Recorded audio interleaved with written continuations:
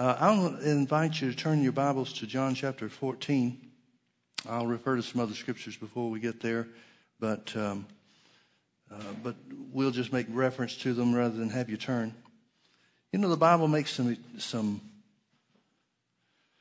well, I'm tempted to say outlandish promises to us, because they are promises that even though they are conditional, they are without limit. For example, Matthew chapter 17 says, Jesus said to his disciples, if you have faith as a grain of mustard seed, you will say to this mountain, remove hence to yonder place, and it shall remove, and nothing shall be impossible to you. Mark 9, verse 23, Jesus talking to another individual during his earthly ministry, said, if you can believe, all things are possible to him that believes. Over and over again, the Bible says there's no limit to what we can receive and what we can do in the name of Jesus and for the benefit of the body of Christ. Now in John chapter 14, Jesus said in verse 12, verily, verily, I say unto you, he that believeth on me, the works that I do shall he do also, and greater works than these shall he do, because I go unto my Father. And whatsoever you shall ask, this word ask means to call for, require, or make a demand on. Whatsoever you shall call for, ask, or make a demand on, in my name, that will I do, that the Father may be glorified in the Son. He goes on in verse 14 and says, if you shall ask, same word, call for, require, demand, anything in my name, I will do it. He goes on in John chapter 15, in verse 7, he said, if you abide in me and my words abide in you, you shall ask what you will. This is the same word, ask, call for, require, demand. He's not talking about petition. He's talking about using the name of Jesus, making a claim on the name of Jesus. If you abide in me and my words abide in you, you shall call for, ask, or require what you will, and it shall be done unto you herein. In other words, you getting answers to your prayer or your faith working and bringing things into reality. Herein is my Father glorified, that you bear much fruit. God's glorified when you receive the answers to your prayer or receive the answers to your faith. John chapter 16, verse 23, Jesus said, and in that day, talking about the day of his resurrection, the church age, and in that day you shall ask me nothing. Verily, verily, I say unto you, whatsoever you shall ask, call for, require, demand, the Father in my name, he will give it to you. Hitherto, up till now, you have asked, same word, call for, require, demand. Hitherto you have asked nothing in my name. Ask, and you shall receive, that your joy may be full. I'll remind you also of Luke chapter 10, where Jesus sent out the 70 and they returned with joy, saying, Lord, even the devils are subject to us in your name. And Jesus said, behold, I beheld Satan fall as lightning from heaven. Now, he's not talking about at that moment or when they used his name. He's talking about that's the fallen state of the enemy when he rebelled against God. He said, behold, I give you authority to tread on serpents and scorpions and over all the power of the enemy, and nothing shall by any means hurt you. Now, when you couple these promises together and think about it from a big picture standpoint, Jesus is saying the sky's the limit. He's saying there is no limitation on what you can have. There is no limitation in the power of God that you can operate in. There is no limitation on what we can receive from God. Now, in my thinking, you can't get any better news than that. However, it's interesting, and we'll look at some of these scriptures, but it's interesting that when you get over into the epistles, the letters written to the church, every writer that writes to the church talks about not giving up. Now, how do those things fit together? If the sky's the limit, so to speak, in receiving from God, or operating in the power of God, or exercising authority over the devil, and the Bible has to be true. If it's the Word of God, it has to be true. If that's the case, then why does the Bible talk so much about not giving up? You know what gets most people, and here's what I mean by that. You know what causes most people to turn loose of the things that they prayed for and the promises in the Word that they see belong to them and they start off in? You know what causes people to turn loose of those? It's not usually some major attack Although we are from time to time always undergoing the world's system attacks and so forth. But it's very rarely some major attack or some big event that happens that shakes people's core and shakes them away from their faith. You know what it is? It's the daily grind. It's the daily grind. The simple reality is this: the life of faith will have points, moments in time, that will be such victories that will make your whole life, your whole existence seem adventurous. But the reality is, most of life is routine. And it's not what you do in those moments of victory that count. It's what you do in the routine days that really make the difference. Turn with me over to Ephesians chapter 6. Let me show you some things that the Holy Ghost inspired the writers of the epistles to write to us. Ephesians chapter 6, Paul has written the most doctrinally concise and complete letter to the Ephesian church of any of the other churches that he wrote to. And he says, finally, my brethren. Ephesians chapter 6 and verse 10. In other words, this is the final thought. I want to leave you with the most important thing. Finally, my brethren, be strong in the Lord and in the power of his might. Put on the whole armor of God that you may be able to stand against the wiles of the devil. For we wrestle not against flesh and blood, but against principalities, against powers, against the rulers of the darkness of this world, against spiritual wickedness in high or heavenly places. Wherefore take unto you the whole armor of God, that you may be able to withstand in the evil day. Now get this phrase, and having done all to stand, stand therefore. Now if the promises that the Lord made to us about nothing being impossible to us, whatever you call for or require in my name, that will I do. Whatever questions you ask of the Father in John 16:23, whatever questions you ask of the Father in the name of Jesus, he'll give it to you. If you have faith as a grain of mustard seed, you can move mountains and nothing will be impossible to you. And if you can believe, all things are possible to him that believes. If those promises are instantaneous, then what's there to stand for? But notice there's not only a standing period, there's a preparation to standing period. Having done all to stand, that's preparation. Having done all to stand, stand therefore. Now that's why a lot of people don't make it. A lot of people don't make the preparations to stand because they're not expecting to have to. They just hear the promise, whatever you call for or ask in my name, that will I do. That the Father may be glorified in the Son, that Jesus said in John chapter 14. They hear that and think, well, that's all there is to it then. It's just a matter of calling on the name of Jesus, making the demand on the name of Jesus for finances or healing or whatever blessing I need. That's all there is to it. Well, if that was the case, Paul never figured it out. Because Paul talked about the process, the means whereby we are strong in the Lord and obtain victory, is recognizing your enemy, knowing how your enemy works, making preparations for the work of the enemy, and then persevering through his work. His work against you and his attacks and so forth. In other words, surviving the routine. Or we might say it this way. I really don't like to use this term, but it's something we'll all be able to relate to. Survive the waiting period.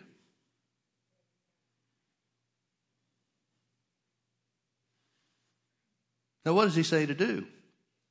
Well, make preparations and then don't give up.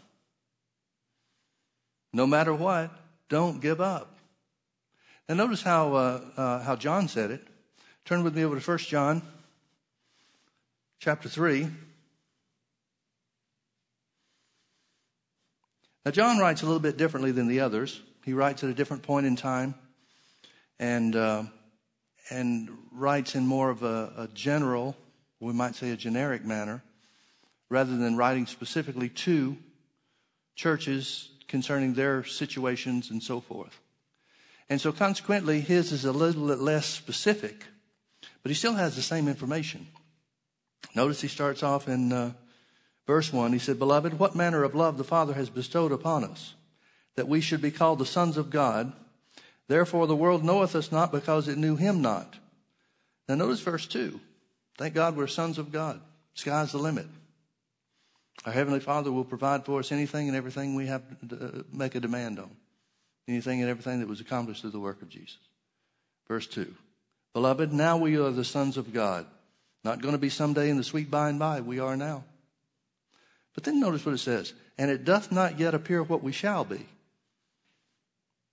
But we know that when he shall appear, we shall be like him, for we shall see him as he is. You know what a modern translation of that would say? Beloved, now we're the sons of God, even though we may not look like it. Well, why wouldn't we look like it?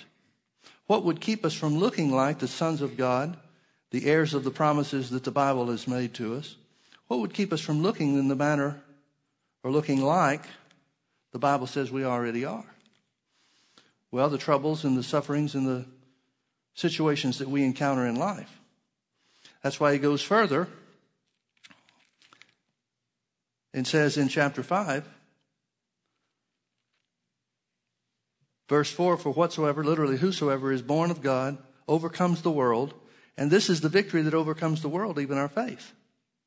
Why is he having to tell us about the means of victory that will cause us to overcome the world?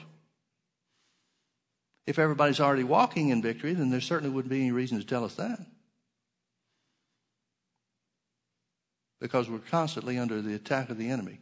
And a big part of the attack, in my opinion, you judge it for yourself, but a big part of the attack is the routine of life. The day by day by day by day by day. Look what Peter said. Turn with me over to 1 Peter chapter 1.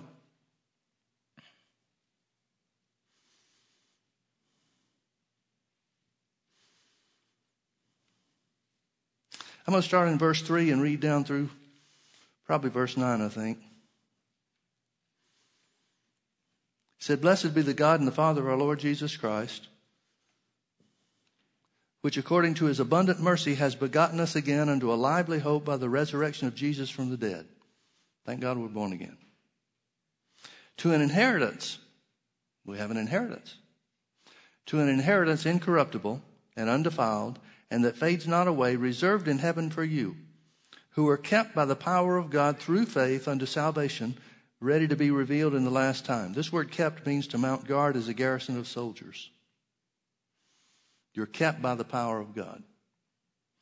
Now that's not something that the Bible says you can be kept by the power of God. It says you are. Well, are any of you in situations where it doesn't look like the power of God is mounting guard around you like a garrison of soldiers? We all experience that from time to time, don't we? Wherein, knowing this truth, wherein you greatly rejoice, though now for a season, if need be, you are in heaviness through manifold temptations, that the trial of your faith, being much more precious than of gold, perisheth, though it be tried with fire, might be found unto praise and honor and glory at the appearing of Jesus Christ, whom having not seen you love, in whom though now you see him not, yet believing you rejoice with joy unspeakable and full of glory, receiving the end of your faith, even the salvation of your souls. In other words, the Bible is saying we've got things and things are available to us that it might not look like we have because of the circumstances and the situations we're in. Chapter 4. Verse 12. Beloved, think it not strange concerning the fiery trial which is to try you. Good news, huh? Think it not strange concerning the fiery trial which is to try you, as though some strange thing has happened unto you. In other words, Peter is saying by the Holy Ghost, this is how it works with everybody.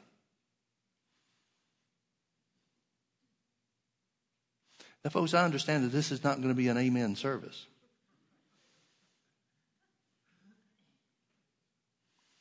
Not one of those sermons that's going to get everybody running around the room for certain. But notice it again. Beloved, think it not strange concerning the fiery trial which is to try you, as though some strange thing happened unto you. But rejoice inasmuch as you are partakers of Christ's sufferings, that when his glory shall be revealed, you may be glad also with exceeding joy. If you be reproached for the name of Christ, happy are you. Now, I don't know about you, but I've never found that to be a happy occasion. So you're going to have to look beyond the circumstance. If you be reproached for the name of Christ, happy are you, for the Spirit of glory and of God rests upon you. On your part, he is evil spoken of, but on their part, he is evil spoken of, but on your part, he is glorified. Every writer that writes to the church says, though things may not look like what Jesus has promised and what Jesus has obtained and purchased for us, don't lose hope. Don't lose hope. Well, what are we to do? What are we to do? If we're supposed to stand, therefore, then we need to answer some questions for ourselves. First of all, how long do we stand? Folks, that is the question. How long are you willing to stand? Because you can count on one thing, the devil is going to take you to what he thinks is your break point.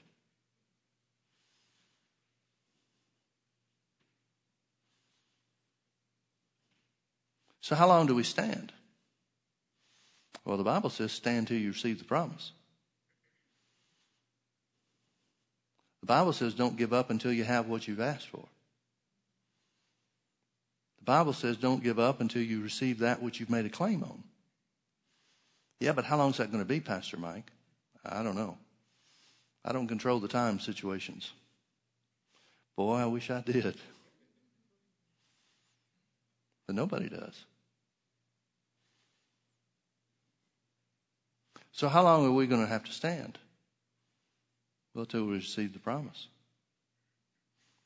How long is that going to be? Might be longer than you think that it will. You know, one of the things I found that I've been doing this for over 30 years now, pastoring the church for over 30 years, in ministry for a few years beyond that. And one of the things that I've noticed is the people that make it, the people that receive the promise and walk in victory, they're not the ones that are putting time limits on God. The ones that are saying, well, I better get my answer by Thursday. Those are the people that never do receive. The ones that are imposing some kind of limits, and they may think they're doing it appropriately, but I've never seen anybody that put limits on God or on when things had to work and received. Because in every one of those situations that I'm familiar with, it went beyond their time limit. Then they've got questions to answer. And in many cases, they'll put their faith on that time or that date as being a part of what they're believing for. Well, then what? Do you turn loose of your faith when you cross that date? You're certainly going to have to answer the questions, what were you believing for? Were you believing accurately or not? For that reason, I don't like to add anything to the Word. I like to stick with just what the Bible says. There are enough opportunities that I've had to misinterpret certain things, to think that it means at a particular time when it doesn't. That I certainly don't want to add to that by trying to impose my own times.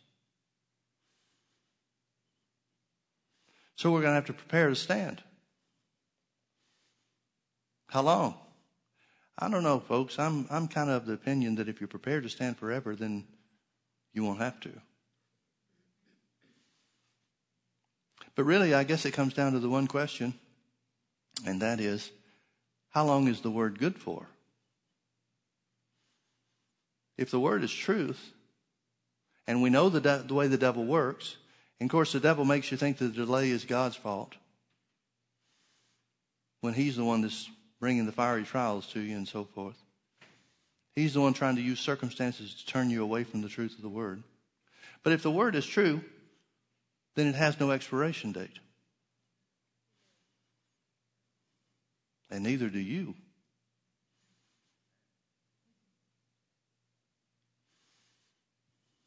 It's the routine that gets most folks. It's the daily grind that wears most people down. I think that's why Paul is impressed by the Holy Ghost and inspired to tell us that you're going to have to prepare for it. You're going to have to prepare to stand. Well, what are we going to do? What does standing look like? Well, James chapter 1 says in verse 2, my brethren, count it all joy when you fall into diverse temptations. Turn with me over to Hebrews. I believe Paul is the writer of the book of Hebrews. It's certainly his message. And he says a lot about what standing looks like without calling it in those terms or describing it in that manner. Notice he says in verse 23 of chapter 10, Hebrews chapter 10, verse 23. He says, let us hold fast the profession of our faith without wavering. In other words, don't give up. Without wavering means don't change it. Don't give up on it. Start with professing your faith in God's word. Faith comes by hearing and hearing by the word. So really it's a confession of what God's word says about your situation. And don't give up. That's what without wavering means. It means don't change. Don't turn loose. Don't give up. Let us hold fast the profession of our faith. Hold fast would mean to continue. The profession, the word profession is the same word translated confession throughout the New Testament. Let us hold fast or continue in the confession of our faith without wavering. Yeah, but what if it goes longer than we thought that it would? Is that a good reason to waver? Notice Paul didn't say hold fast the confession of your faith without wavering unless it goes too long. This is inspired by the Holy Ghost, and he didn't give us a reason to change or turn loose. Instead, he gave us instruction, don't give up. Let us hold fast the profession of our faith without wavering, for he is faithful that promised. For he is faithful that promised. In other words, he's saying, if you just won't turn loose the confession of your faith, you will receive.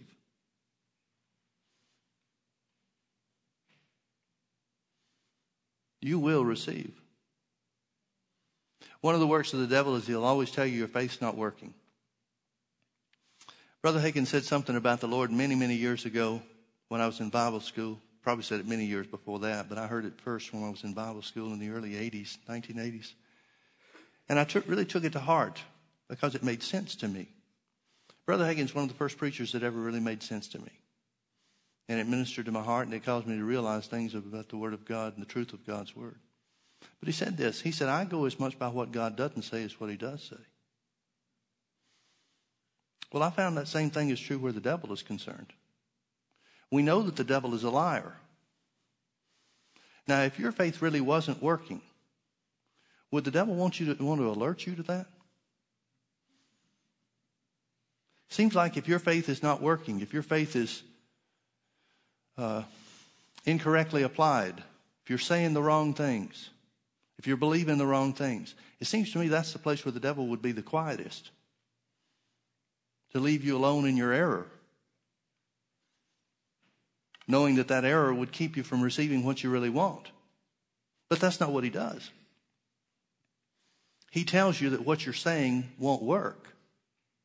Now, there's only one reason that he would tell you that, and that is because he knows you're on the right track to receiving, and he doesn't want you to receive.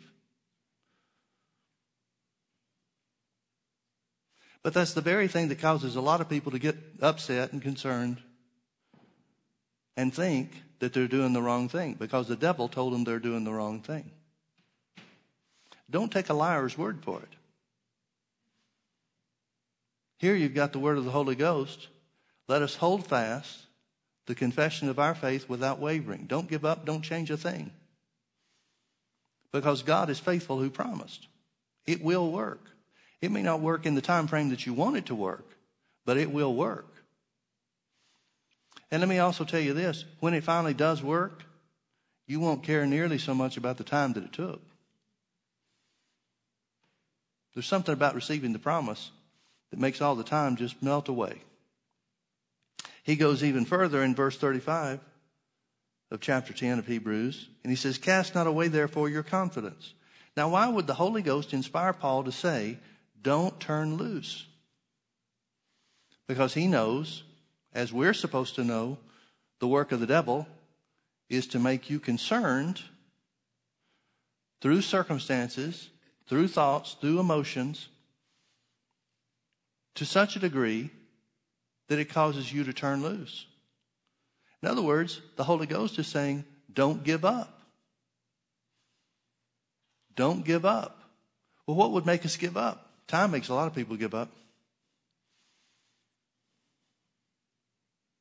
The pressure they're under because of the delay is what makes a lot of people give up. But the Bible says, the Holy Ghost said, God said to us, cast not away therefore your confidence, which has great recompense of reward. Now please notice, as far as the Holy Ghost is concerned, as far as God's perspective, as revealed to us in the Bible, is concerned, the answer is a guarantee. If you just don't give up. Now don't get me wrong, I'm not saying the answer is guaranteed to those that aren't operating in faith. The confidence he's talking about here is the faith, the profession of faith that was spoken of in verse 23. The blessings of God just don't work for you. A certain time comes and everything falls in your lap.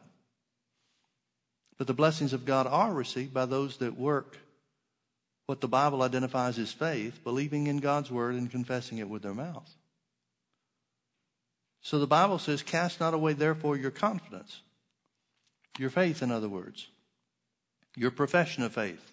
Your confidence, your faith is exercised and exhibited by the words of your mouth. He says, cast not away your confidence, therefore, which has great recompense of reward. For you have need of patience. Now, folks, if there's one verse of Scripture I'd like to argue with in the Bible, this is it. I don't need patience.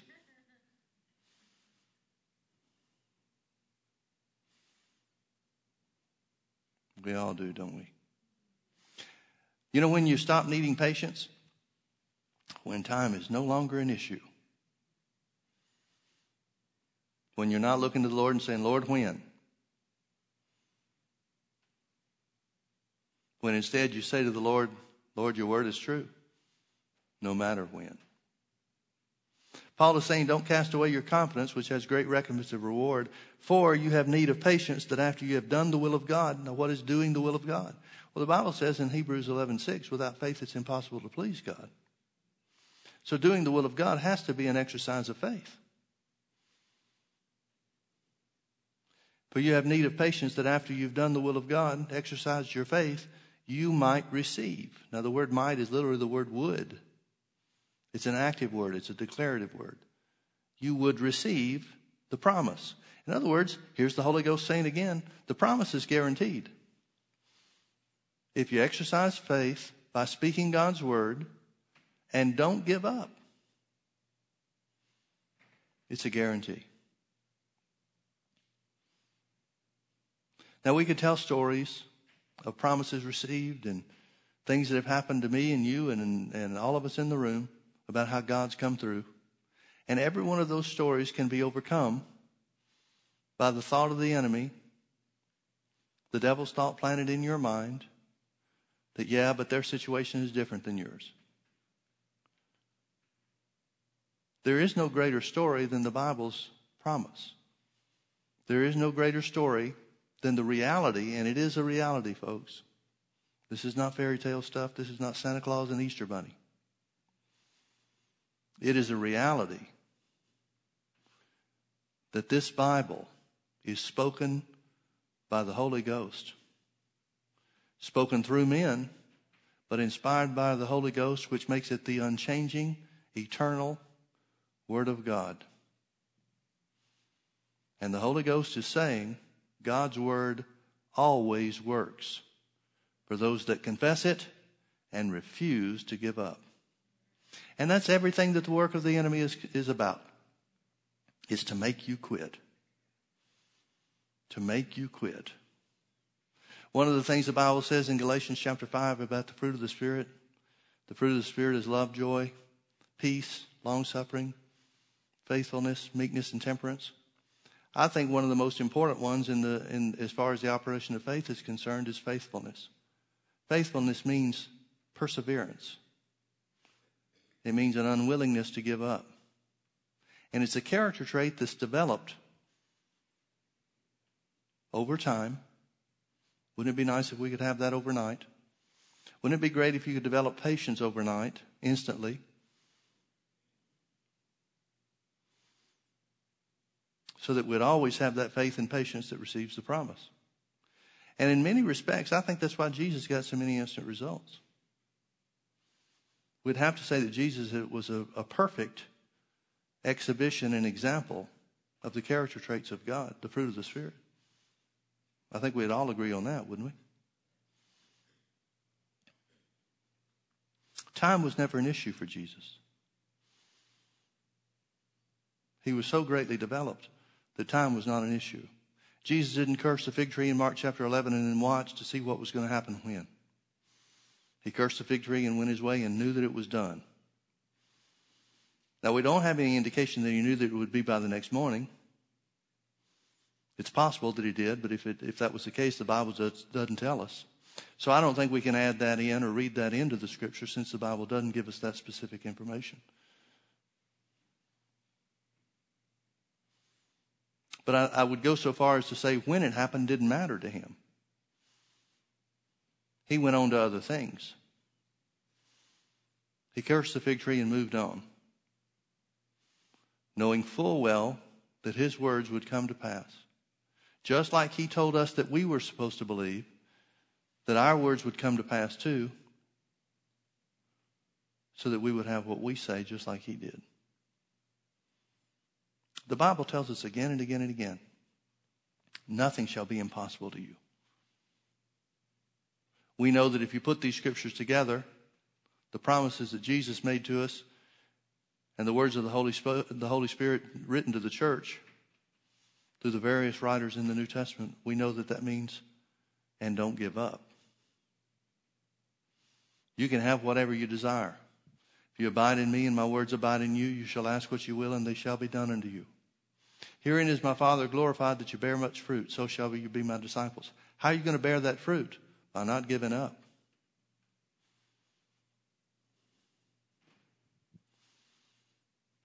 Jesus said, whatsoever you call for or require in my name, that will I do, that the Father may be glorified in the Son.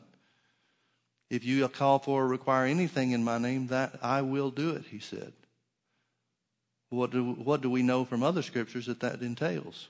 And don't give up. May not happen overnight. May not be an instant result. So don't give up. You know, one of the greatest tragedies of all eternity is going to be people that get to heaven and are able to look back on their life and see how close they were to receiving the things that they gave up on and have to face the fact that they were defeated by time. I'm not going to be defeated by time. What about you? It's going to take a whole lot more than that to whip me. I'm just not going to be defeated by time. And really, that's all the devil's got. That's why the Bible says, greater is he that's in you than he that's in the world. The power of God in you, if you don't give up on it, if you don't give up on your faith, the power of God in you, it may not look like it's in you, it may not look like it's working in you, but the power of God in you, because you're a child of God, will receive every time. Will see you through to the finish line. I think a lot of people are going to get to heaven and realize they got right to the edge of the finish line and then pulled up and quit. And spiritually, I think that's exactly what it's going to look like. That's why Paul said, I've run my race. I've kept the faith. I'm not giving up. Paul gives us a list of all the things that he wouldn't let make him quit. He was shipwrecked. in prison over and over again, beaten, stoned and left for dead. That list in 2 Corinthians chapter 12 is a list of all the things that wouldn't defeat Paul or couldn't defeat him. He wouldn't give up. What an appropriate individual for God to use to tell us, don't give up. Don't you agree? He knew what he was talking about. He wasn't some Bible school teacher sitting back in a padded chair in an office saying, here's what God wants for you. He's out there on the front lines. He's experiencing anything and everything the devil's got. And what's his message? Hold fast the profession of your faith without wavering. Don't give up. Cast not away your confidence, which has great recompense of reward. Don't give up. Don't give up. Let's pray. Father, we thank you so much that your word is true. We thank you that it brings us confidence to speak it. You promised us, Lord, that if we spoke our faith, spoke your word, and believed that our words would come to pass, and would have whatever we said. So therefore, Father, we've chosen to do that. We've chosen to believe for our healing. We've chosen to believe for other blessings that Jesus purchased for us through his death, burial, and resurrection. The devil has attacked us as he always does. He's tried to delay us from receiving, and then to cause that delay to make us change our confession. But Father, we commit to you that even as we have not given up as yet, we will never give up, because we believe your word is true. Satan, we serve notice on you. We will not be defeated by time. We will not be defeated by the trials that you bring against us. We will not be defeated by any work of yours. We will not be defeated because God's word is true. Thank you, Father, for the guarantee that we have of your word coming to pass in our lives and in our bodies. In Jesus' precious name. If you can agree with that, say amen. Amen. Folks, I've got a message for you. Don't give up. Amen? Amen. Well, God bless you. Thank you for being with us.